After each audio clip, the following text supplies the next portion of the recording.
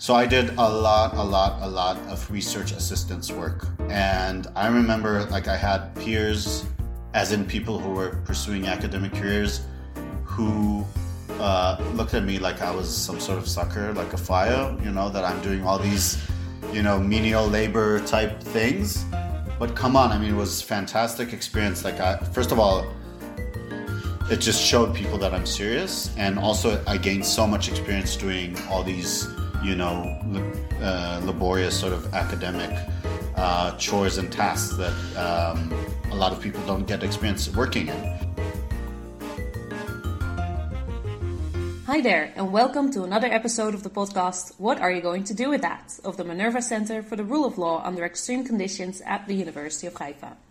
I am Dani, I'm a PhD candidate, and I'm looking for some advice from peers through getting to know the academic journey that they've had so far. In today's episode, I'm going back to my roots, so to say, because our guest Dr. Omri Grinberg is an anthropologist and a postdoctoral fellow at our Minerva Center, as well as at the Truman Research Institute for the Advancement of Peace at the Hebrew University. This is not his first postdoctoral position, and not the only university nor country he has done research in, so we have lots to talk about.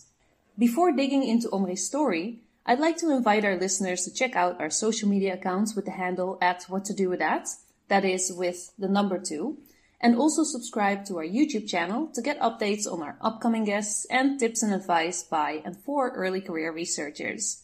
We'd also love to hear what you think about our podcast, blog posts, and videos, so please do connect with us. But first, let me introduce to you Dr. Omri Grinberg. Omri started his academic journey with a bachelor's degree in Education and Supplementary Studies at the Hebrew U of Jerusalem, and then continued at the university with a master's in Cultural Studies. For this, he spent some time at the Humboldt University in Berlin, and he managed to complete his degree summa cum laude. He was then a research fellow at the Cornell School of Criticism and Theory in Ithaca, New York, so it might not be strange to you to hear that he continued with a PhD at the Department of Anthropology and Center for Jewish Studies, this time at the University of Toronto.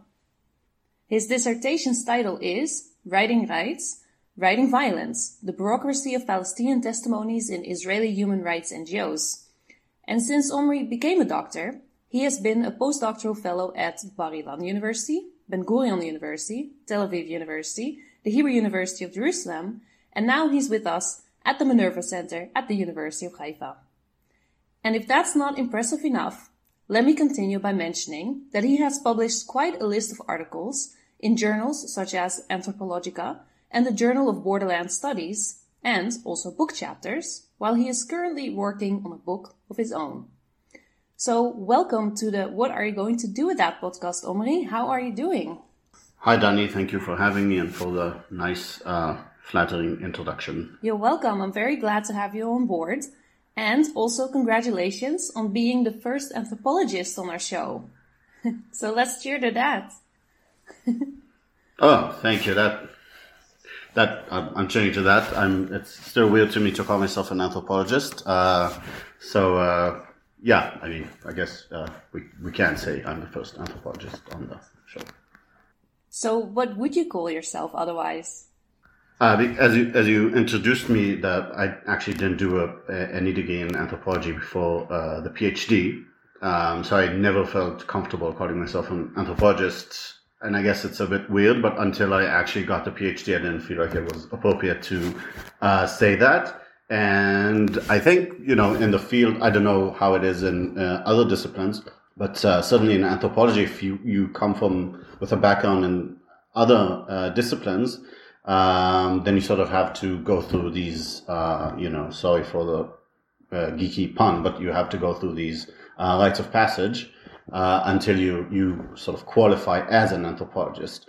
And then still, people would sometimes comment, that about how certain comments or certain ways of analyzing material isn't quite anthropological. So there's this disciplinary gatekeeping.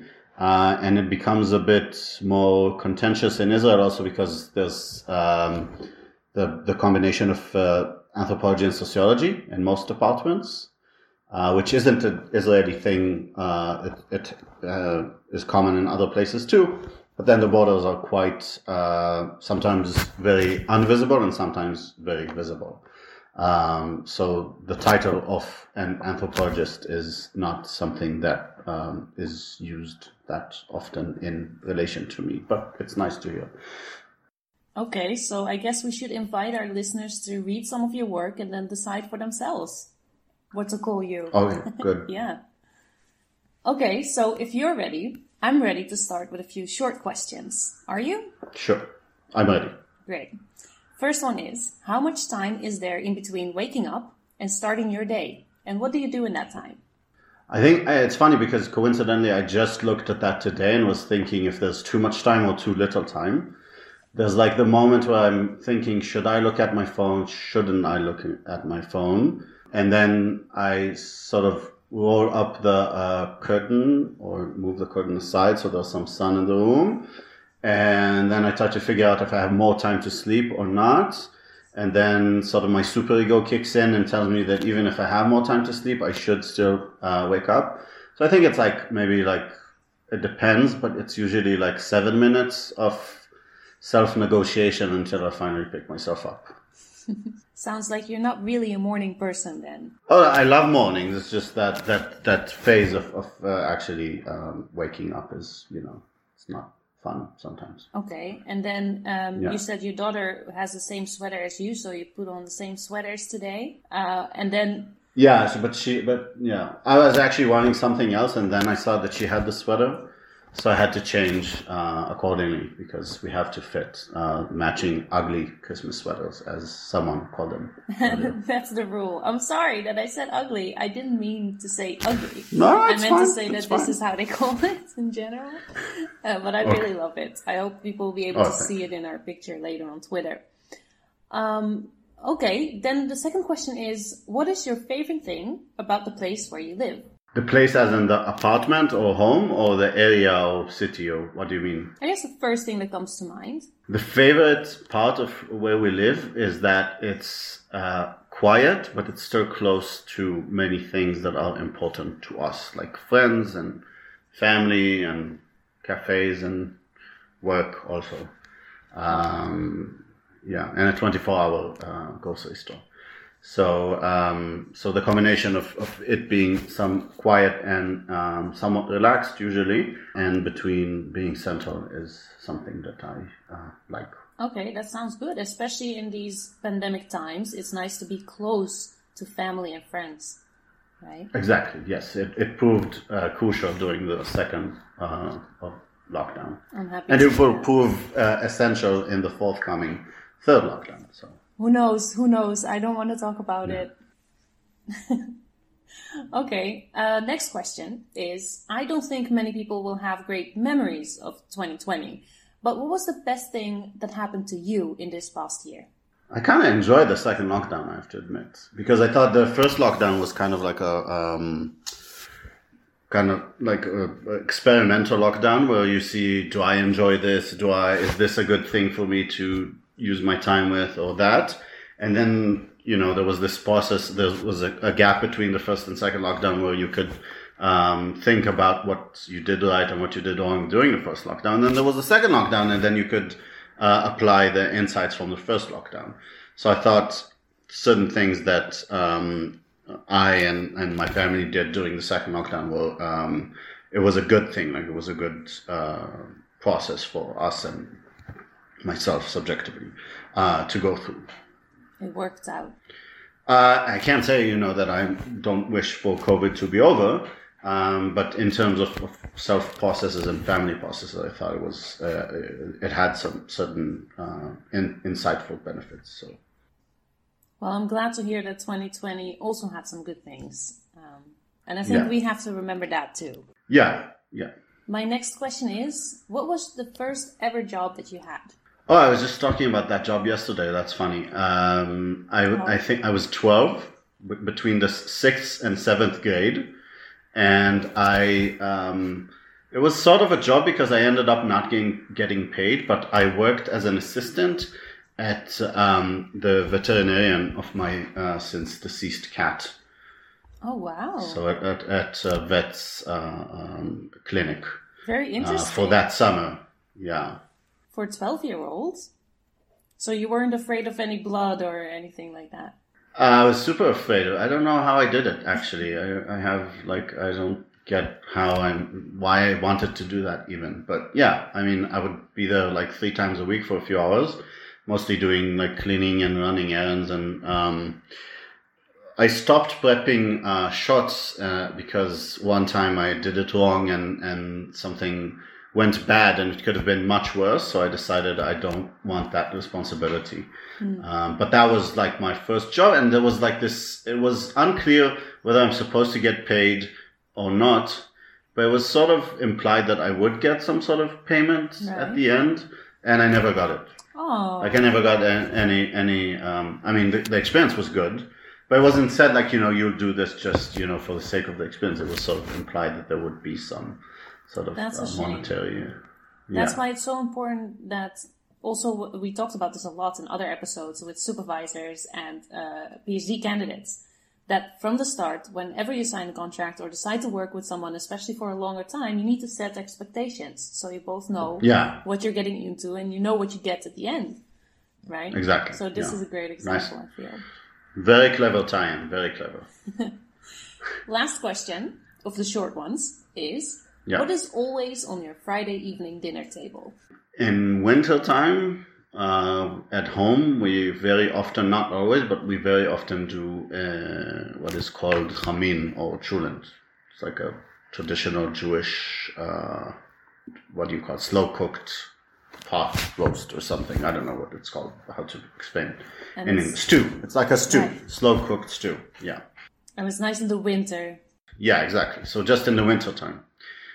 Usually we start off the winter with a few chulent in a row, like a few weeks, and then we get tired of it. And then before the winter ends, we're like, oh wait, we stop doing chulent after the initial excitement. So that is what that is the most consistent dish on a Friday. All right. Well, I'm glad you didn't say schnitzels. There's also schnitzel for my daughter. Yes, there is also schnitzel, yes. There is another answer to that, which would be a kube, like kube soup. Okay. Which in Jerusalem, it's like a Friday tradition. But sadly, I don't get to eat it that much. So. Before we continue with Omri's journey in academia, I would like to present to you our podcasting friend Elana and her podcast Dear Grad Student with this short promo.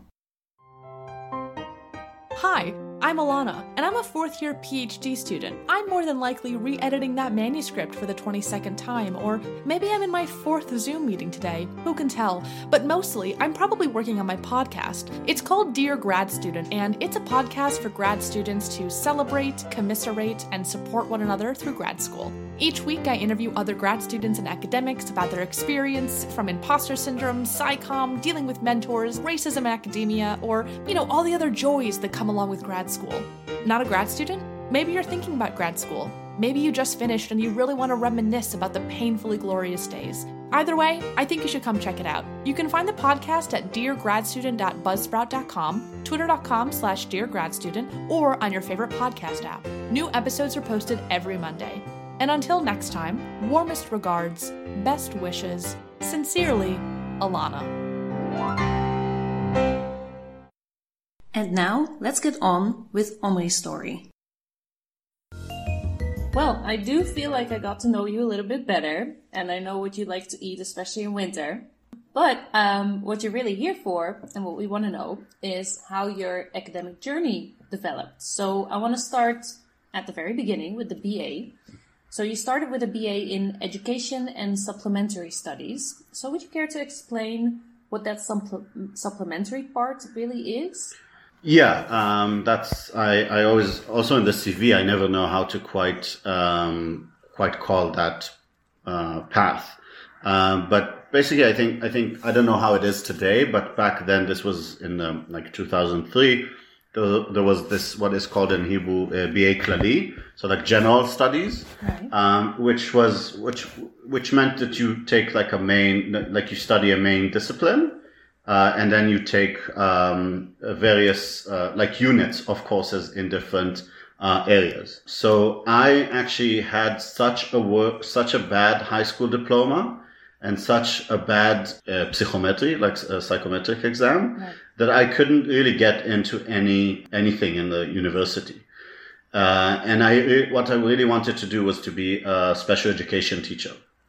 And naively, I don't know why, but I thought that if I study education at the university, I could be a special education teacher, which is wrong. Like you have to go study special education, which is not something that you do at the university.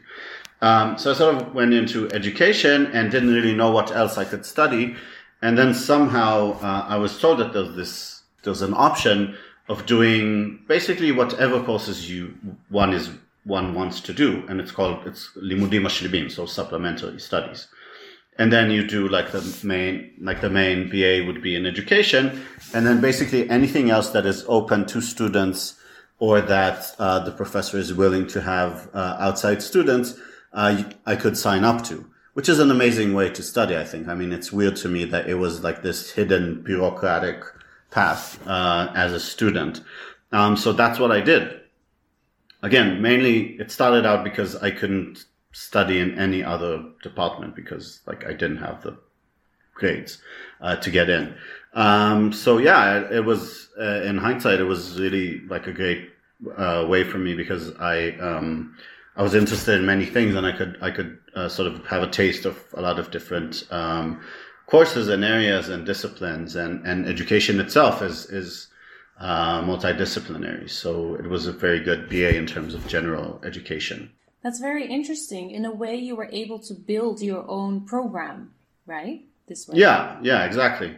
I think it speaks to how universities don't think that students can make up their own minds and try to structure everything. So the general BA, which was sort of the common path then, would have meant that I had to do these blocks of courses, and usually the blocks had maybe one course that I was interested in, and then the rest wasn't.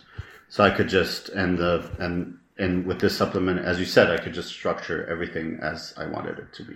Okay, so even though you didn't have the grades to directly study something that you maybe rather would have done, and also not really knowing what to do with that first degree and maybe picking and choosing classes here and there, you still managed to get this far. So it's very interesting, I think, for our listeners to realize that everything is possible. Almost everything. Especially if you really want it. Yeah, I don't know. I mean, and I wanted to do after the first year or so, I thought I would rather go into psychology and do something with that. But it seemed like it would be too much work to do. So I don't know if anything is possible, but certain things seemed possible. Yeah. And there's also different ways to get to where you are now, right? Yeah, that's very true. Yeah. All right. So you continued directly after finishing the BA with an MA, also in Jerusalem. Yeah. But now you changed to cultural studies. Mm. So how did education and cultural studies connect? Did you manage to do some classes in this during your BA, or what pushed you in that direction? Yeah, so this was, again, quite coincidental that I was drawn to the more critical areas of what was the courses and the units offered in education. So that would be, say, sociology of education and philosophy of education. So we had psychology of education, and then the more, say, quantitative studies and social sciences, and then I was more drawn to the interpretive or qualitative fields. And then in sociology of education, what I was mainly interested in were the more critical and ethnographic studies. And then in the supplemental studies, I continued from the what I learned through sociology of education, and I took cultural studies courses, like intro to critical theory and introduction to Israeli culture, which was sort of organized in relation to key issues that we also studied in sociology of education. And then that was what I was drawn to, but in the BA, because it was mainly education, I didn't get to expand on that much. And I wanted to learn more about those things. So when I heard about the program in cultural studies, I thought that sounds like exactly what I would want to do.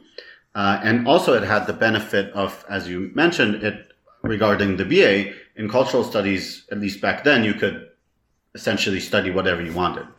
Like you take whatever courses you want, and if things work out, then you study around the research thesis topic.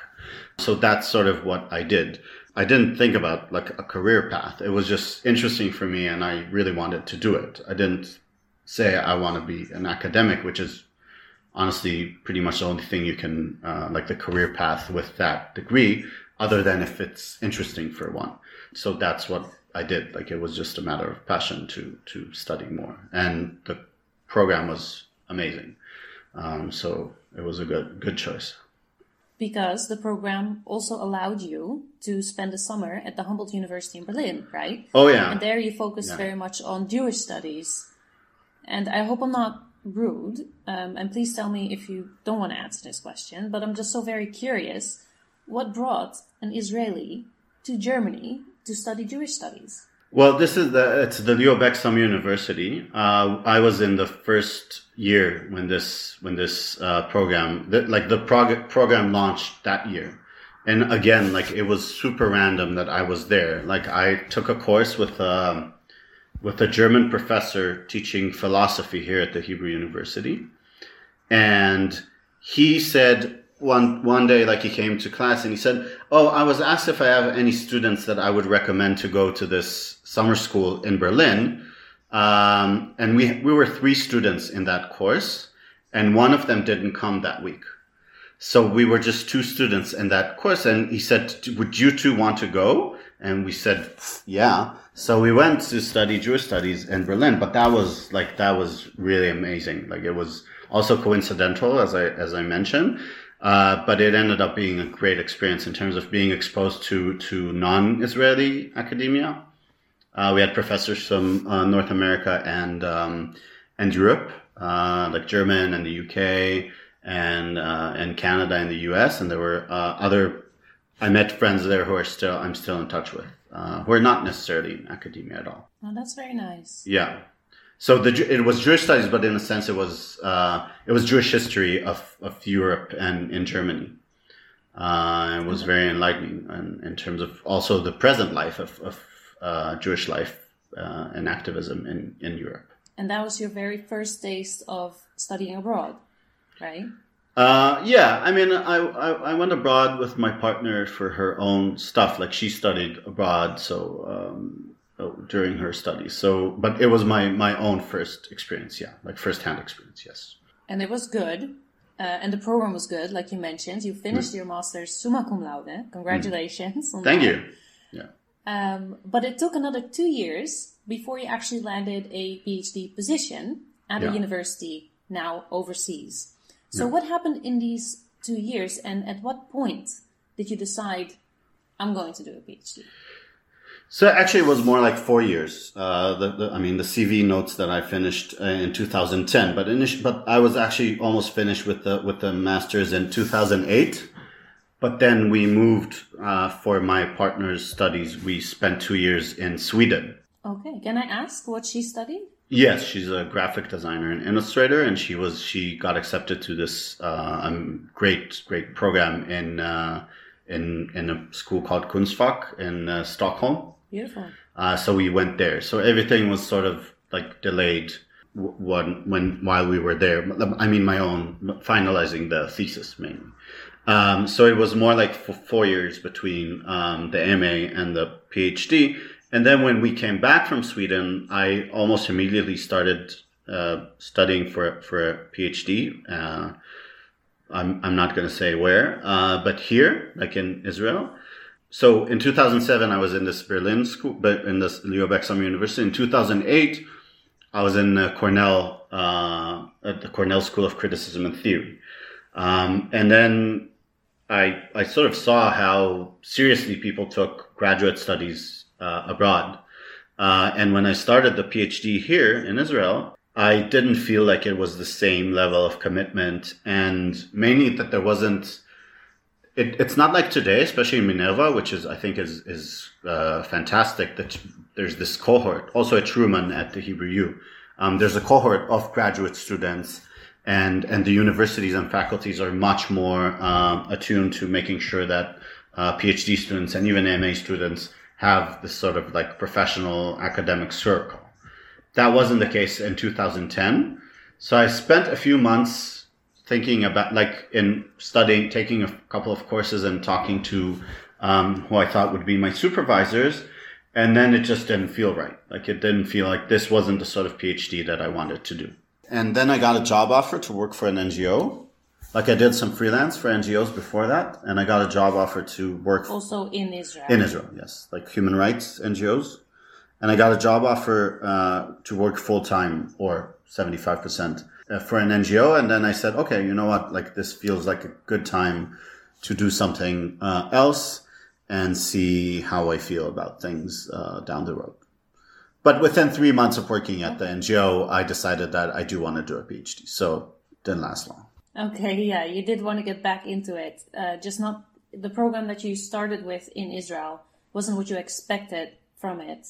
Yeah. So instead of like pushing through for years and maybe not enjoying it that much, you decided to take a break and see what the other options are. And then overseas was what you started looking at, right?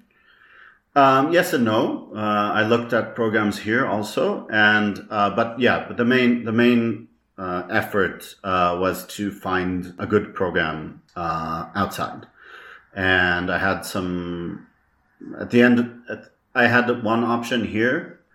Part of the issue with not studying in Israel was the issue of funding, right? Like, you know, you sort of have to work full time to manage here, and there were much less funding options back then, and I didn't think my odds of getting some of them were realistic. And looking at universities in North America, but also in Europe, it seemed like there were way more options of like a proper program and funding. And at the end of the day, I had like University of Toronto and two other options, and Toronto seemed like the best options in terms of like the best overall setup in terms of both academics and the city and moving as a couple and other aspects. So, yeah. So I assume, because you already mentioned it, that you managed to fund yourself through a grant or a scholarship that came with that PhD program in Toronto. Yes. So should I expand? Like, there's a lot to say about funding in Canada. So do you want me to talk at length about that? Or? Yeah, give us some tips and advice. That would be nice. So in Canada, first of all, when you get accepted to a PhD program and even some MA programs, there's funding. Like, there's basic funding that covers tuition and some living expenses. And then it's not a lot. Like, I can't say that one can save money or live a luxurious life. But in Toronto, it seemed like it was fine. Like, it wasn't too little to survive. After getting that, like, once you get accepted, you sort of get funding automatically. But then there are all these additional scholarships and fellowships that one can get, both for like a 4-year, like a duration or for the extent of the program, but also like one-off sort of funding schemes. So I didn't even know about it. Like, right, you apply and there's, that there's like the basic funding, but then once you get accepted, all these additional doors open to additional funding. I think that's the case also in some US universities, and in the UK, certainly.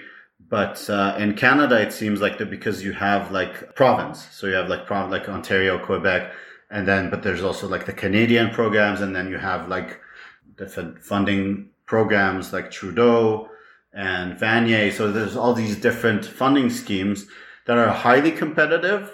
And I'm sure now they're even way more competitive because I think more students go to Canada once like since the US, since 2016 and everything that went on in the US since then. So it's highly competitive, but there are different options.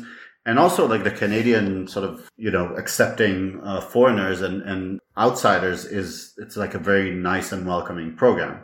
So in terms of healthcare and the visa, so once you get as myself as a student, as a PhD student, my partner could work there without, having to apply to anything special. It's like automatic. The family can work and study there.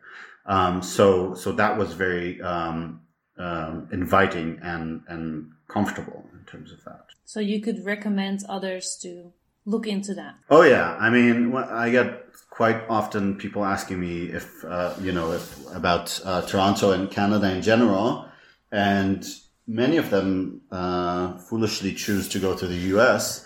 But I think like that Canada is the way better option, especially for people who have families. That's key. Not only, I mean, my program was academically incredible, but certainly in terms of people who are, if you want to stay long term, or if you have certain family needs, I think Canada is a fantastic choice. So can I ask what your wife did while she was with you in Canada? Did she manage to continue with her studies or her job there? Yeah, so ironically, my wife, when my first year of the PhD, my wife moved, she got a fellowship in New York. So, okay. Yeah. So the first year we spent long distance or traveling. I mean, Toronto and New York isn't that bad. It's like 12-hour bus ride, so it's not that difficult. But she got this really good artist fellowship in New York, which was an opportunity that she couldn't miss. So she spent most of our first year she spent there. Then the second year she also had like an artist fellowship in Toronto. There's a university in Toronto called Ryerson, and they have the world's largest photo archive in Ryerson. So she had an artist fellowship there. And then she was pregnant and we had our daughter. So that sort of took up most of our time. Right. Okay. That sounds really nice. Sounds like a success for the both of you. Moving is difficult as for in any situation, I think. And I was naive and thought, because we had that experience of moving to Sweden, I thought, moving to Toronto would be easy. But there's still all these cultural shocks that one experiences, and attempts to find new friends and find some sort of networks of support. So it's never easy, but I do think that Toronto is certainly, at least back then, was, and we're talking like 2012, so Toronto was a relatively comfortable and welcoming place to move to. Okay. Yeah, of course, it's never easy to move out of your home country and to get used to something new. Even though, in Canada, everyone in most places speaks English. Yeah. Compared to like maybe moving to a European country and having to learn a different language. And we spoke a lot also with other guests who've moved for their PhDs to a different country about finding that group of peers or group of friends or support. And that it's difficult to get out there and build that up from the ground. But we've gotten some nice tips, and most of them did manage. So it's possible. Yeah, it is possible. But I think people, or at least I did, and it sounds to me like other people, underestimate how tough it can be. Definitely something to think about very much. Yeah. All right. Thanks for your honesty. Sure. After asking about the program itself and the funding and the practical things, I wanted to ask a little bit about your research. Because your research focuses, if I understand correctly, on the representation of violence in bureaucratic and legal interactions between human rights NGOs and the state. And you examine the ethics of cultural adaptations of testimony and struggles over archival issues in Israel-Palestine. And that is a sensitive area to do research on. So I wanted to ask, how do you deal with that? And how do you ensure your integrity as a researcher? Good question. I had a presentation in anthropology in University of Haifa about 10 days ago. And that helped me understand how I go about these things, which wasn't necessarily a conscious path, but it sort of morphed into being from my MA research was highly contentious topic. It was about Palestinian child labor and how it's represented in Israel. And I focused on a specific type of child labor, which is children who work in major traffic intersections. And there is child labor of Palestinians within Israel. And it's not a super common. I mean, there's not thousands of kids who work in Israel, like Palestinians who come from Gaza or the West Bank into Israel and work. There aren't thousands of them, but at any given moment, there are a few hundreds of them. So if you take into consideration that this has been going on for at least 20 years, like since the start of the Second Intifada, then you realize that there's been thousands of Palestinian children working within Israeli territories. And working on that topic, I realized how difficult it is for people to hear strong criticism about things that they care about, or things that they are not aware of and find hard to believe, right? If I say, that Israel does something or the Palestinians do something, and one is an ardent supporter of either Israeli or Palestinian causes, then it's hard for them to digest that. And it's not necessarily because they're bad people, it's just because they haven't been exposed to certain extreme things that do happen around us. So I presented that MA research quite a lot, and I published a few studies from it. And I think part of the reason why it got some positive attention and results is that it's somewhat of I wouldn't say it's an easy topic. Like, okay, so again, Palestinian child labor and how it's represented in Israel. And I focused on a specific type of child labor, which is children who work in major traffic intersections. So they clean windshields or ask for money or sell various... I have to say I have seen them at certain intersections. Yeah, it still exists. It's a consistent phenomenon.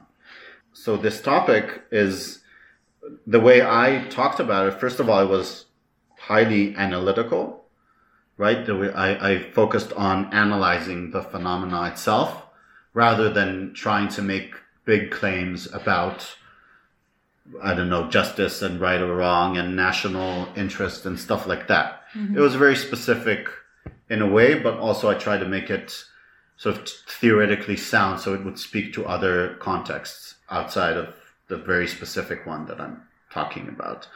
And so that sort of made it more easy, or not easy, but it sort of made it more... it could circulate in a certain way had I chosen a different topic and talked about it in another way that would make people shut their eyes and ears and not want to hear about it, right? Because first of all, it's children, and again, it's so people relate to that, and there's less sort of contention around, good or bad. So that was, those were sort of the ways I managed to speak about such a difficult topic. For the PhD, so again, I had this talk in anthropology in Haifa 10 days ago, and I had a conversation with one of the professors who attended the talk, or, was on Zoom for the talk. And again, she gave me this, she reflected on how I presented the topic of my PhD, which is about Palestinians' testimonies in Israeli human rights NGOs. And she said also that it was just because I was focused on the materials themselves, rather than try and say, constantly refer to certain moral or national values.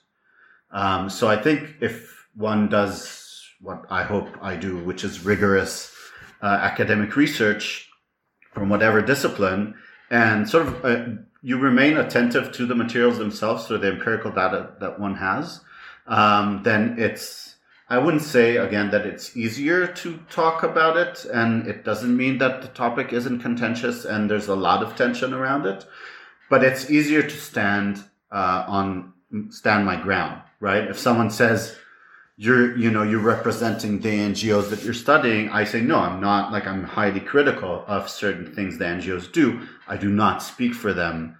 But, I can't say that because it's just not true. So it's not about taking sides. It's about sort of being truthful to the materials themselves.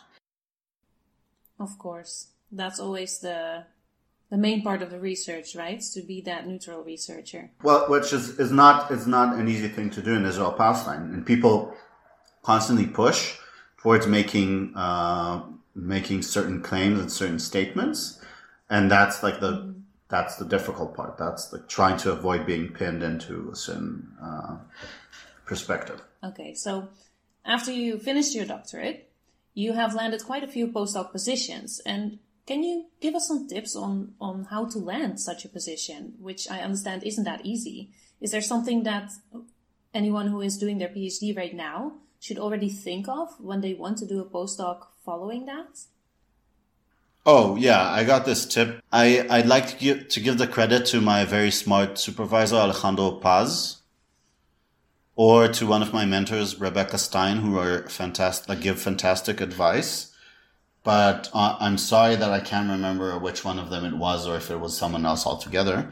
But the advice I got was that it's never too early to prepare for a job position or a postdoc application. So, like, if people are working as teaching assistant, research, first of all, it's good to actively pursue academic experience. So I did a lot of research assistance work. And I remember, like, I had peers, as in people who were pursuing academic careers, who looked at me like I was some sort of sucker, like a fire, that I'm doing all these, menial labor type things. But come on, I mean, it was fantastic experience. Like, first of all, it just showed people that I'm serious. And also I gained so much experience doing all these, laborious sort of academic chores and tasks that a lot of people don't get experience working in. And it proved super useful during research that I could organize immense amounts of data, as I did, say, as part of my past research assistance work. Right. And then also there's the benefit of, if you do a good job, then the person you were working for could write a reference letter. And if it's not someone who supervised you, then it's an additional letter that you can count on, right? And it's impressive that you can get someone who's not from the university you studied in and is a big name to support you. And they give great advice and they're good intellectual conversation. So research assistantships are something that is maybe looked down upon, but is really, I thought, was really good experience for me. And teaching assistantships or teaching courses, even a good email from a student, like a student saying, "Oh, this was a nice course. Thank you, professor," or "Thank you, whatever." Then it's good to save that for future reference. So those like small things that we can look like we sort of ignore, they're really useful in building a certain case for one as a serious scholar. And then for when approaching the postdoc phase, I sort of wasn't afraid to do the legwork and try to find things for myself. So it wasn't like I applied to Minerva right out of the PhD and got it, or applied to anywhere else. I applied to a few things and didn't get anything, but then I sort of started slowly building up. So what I did was I got this advice, again, I can't recall who said that, but it was brilliant, that to look at who has active funding from the Israeli Science Foundation. So to look through everyone who has funding from humanities and again, I have the benefit of being quite interdisciplinary, so I can work with a relatively wide range of people, which is a good thing to have in most cases, I think. So I looked at the ISF, like at the list of people, and then I literally, I remember not believing that I'm doing that. but it ended up being a great thing. I sent an email to each and every scholar I thought my knowledge might somehow be helpful, or that I might work with them, might be able to work with them, and saying, I'm finishing a PhD, I'm looking for a postdoc. Might it be possible to work with you? Now, I don't know how many of those I sent. It wasn't that much, but it was like maybe around 20. I think maybe 5 answered. And at least someone did. Yes. 3 said no off the bat.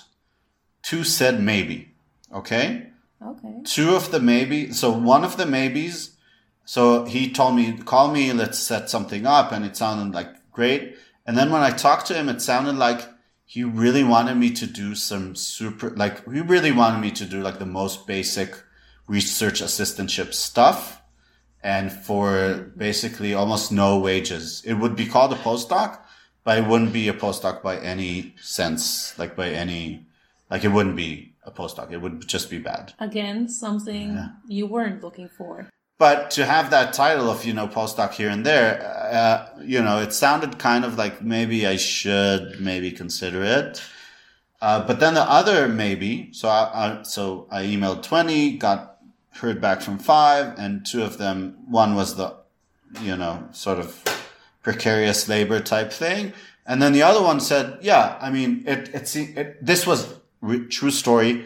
She was the last email I sent. Like she was the last one on the list, because she seemed the most unreasonable for irrelevant. And I was just so tired, and I was like, okay, fine. Like this is the last one. And it worked out. I worked with her. I still work with her. It was great experience. Wow. Still great experience. And I think having those, again, so this was the Ben Gurion one it's Saraya Aroni, who does her research. She does research on archives of sexual violence and peace organizations.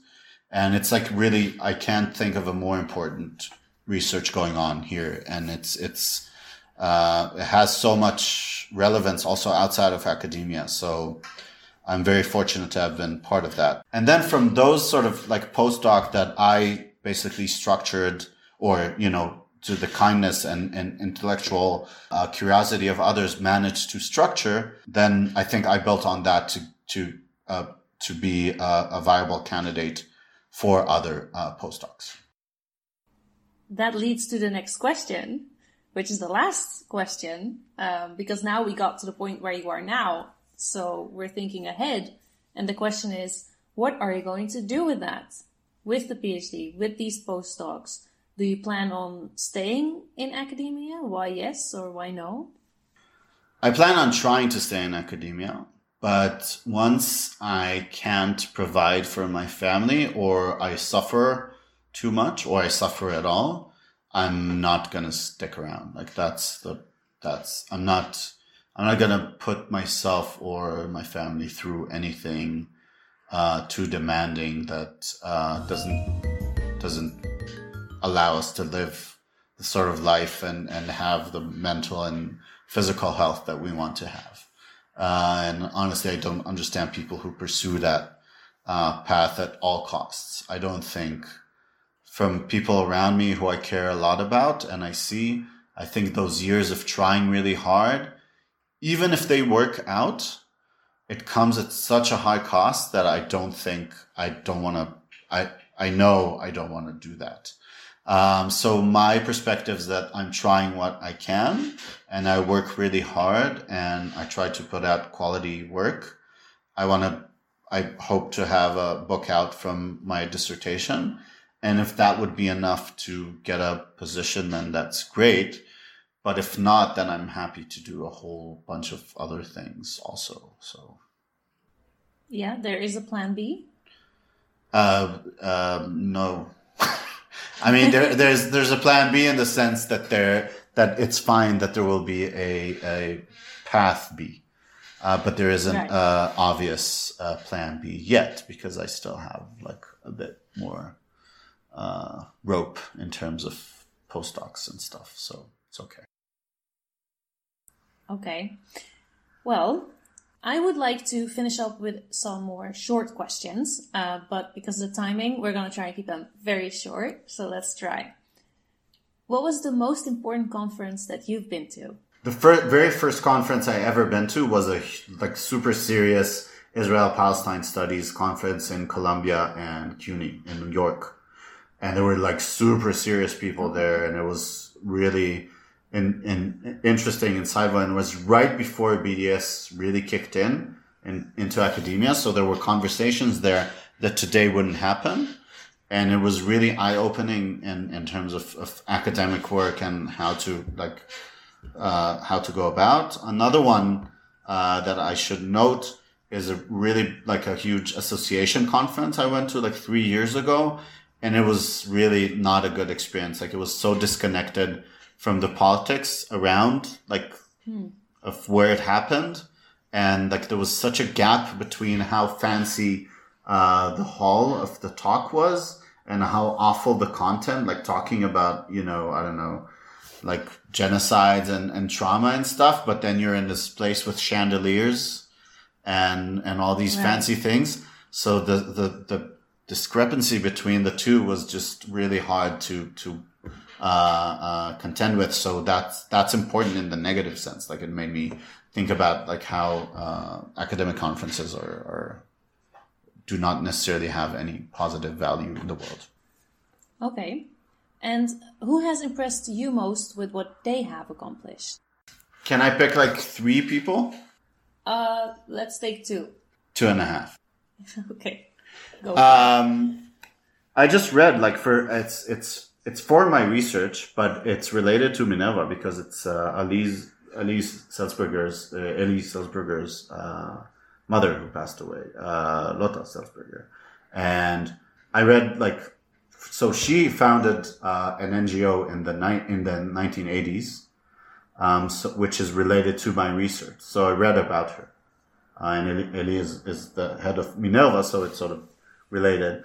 And she did amazing things in her life. She basically, I think, changed the perception in Jerusalem about who the people of the city are and how Jewish Israelis can be active in reaching out and helping and making sort of the city more moral space to live in.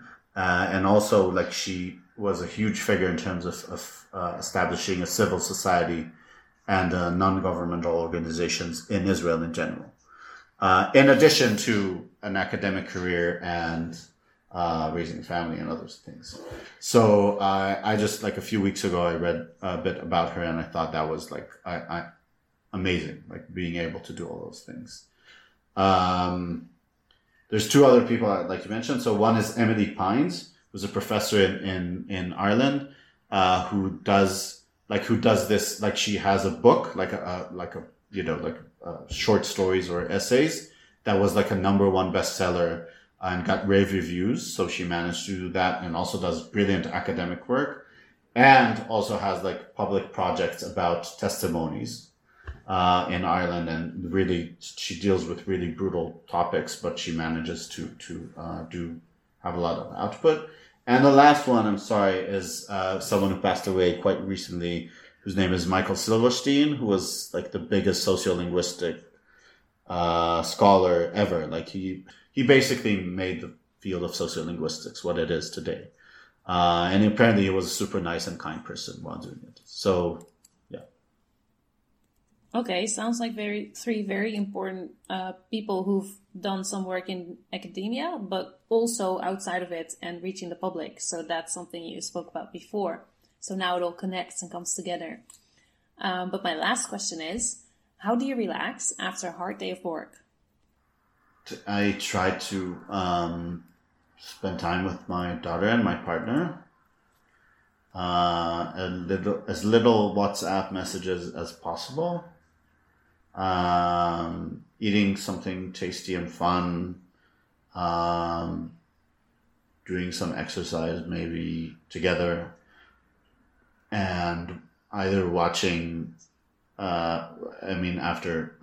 with my daughter, watching some fun cartoon that she likes, and then watch either like a artsy movie or RuPaul's Drag Race, which is very artsy in its own way. Really? You're the second one who said that during this question. What, RuPaul's Drag Race? So I should start watching it, definitely. My partner watched it for a while, and then I thought reality TV, but then I got into it. Nice. Okay, well, thank you so much for taking the time to join us today, Omri. And I wish you the best of luck with the continuation of your academic journey and the writing of your book. And a special thanks goes to the audience, of course. Thank you guys for listening again. If you haven't done so yet, please don't forget to subscribe to our podcast and to our YouTube channel, where you will find more PhD tips and advice. See you there!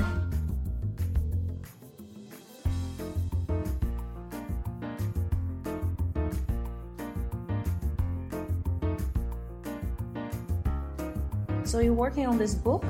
Do you have a title for it yet? I don't know. I don't really have a title because apparently it's unclear if you can use the same title from the dissertation or something similar, or if it has to change. So I'm still I'd like to use some of the title, but I have some other options. So I don't know. Okay. Yeah. Anyway, we'll be looking forward to it in the future. Thank you.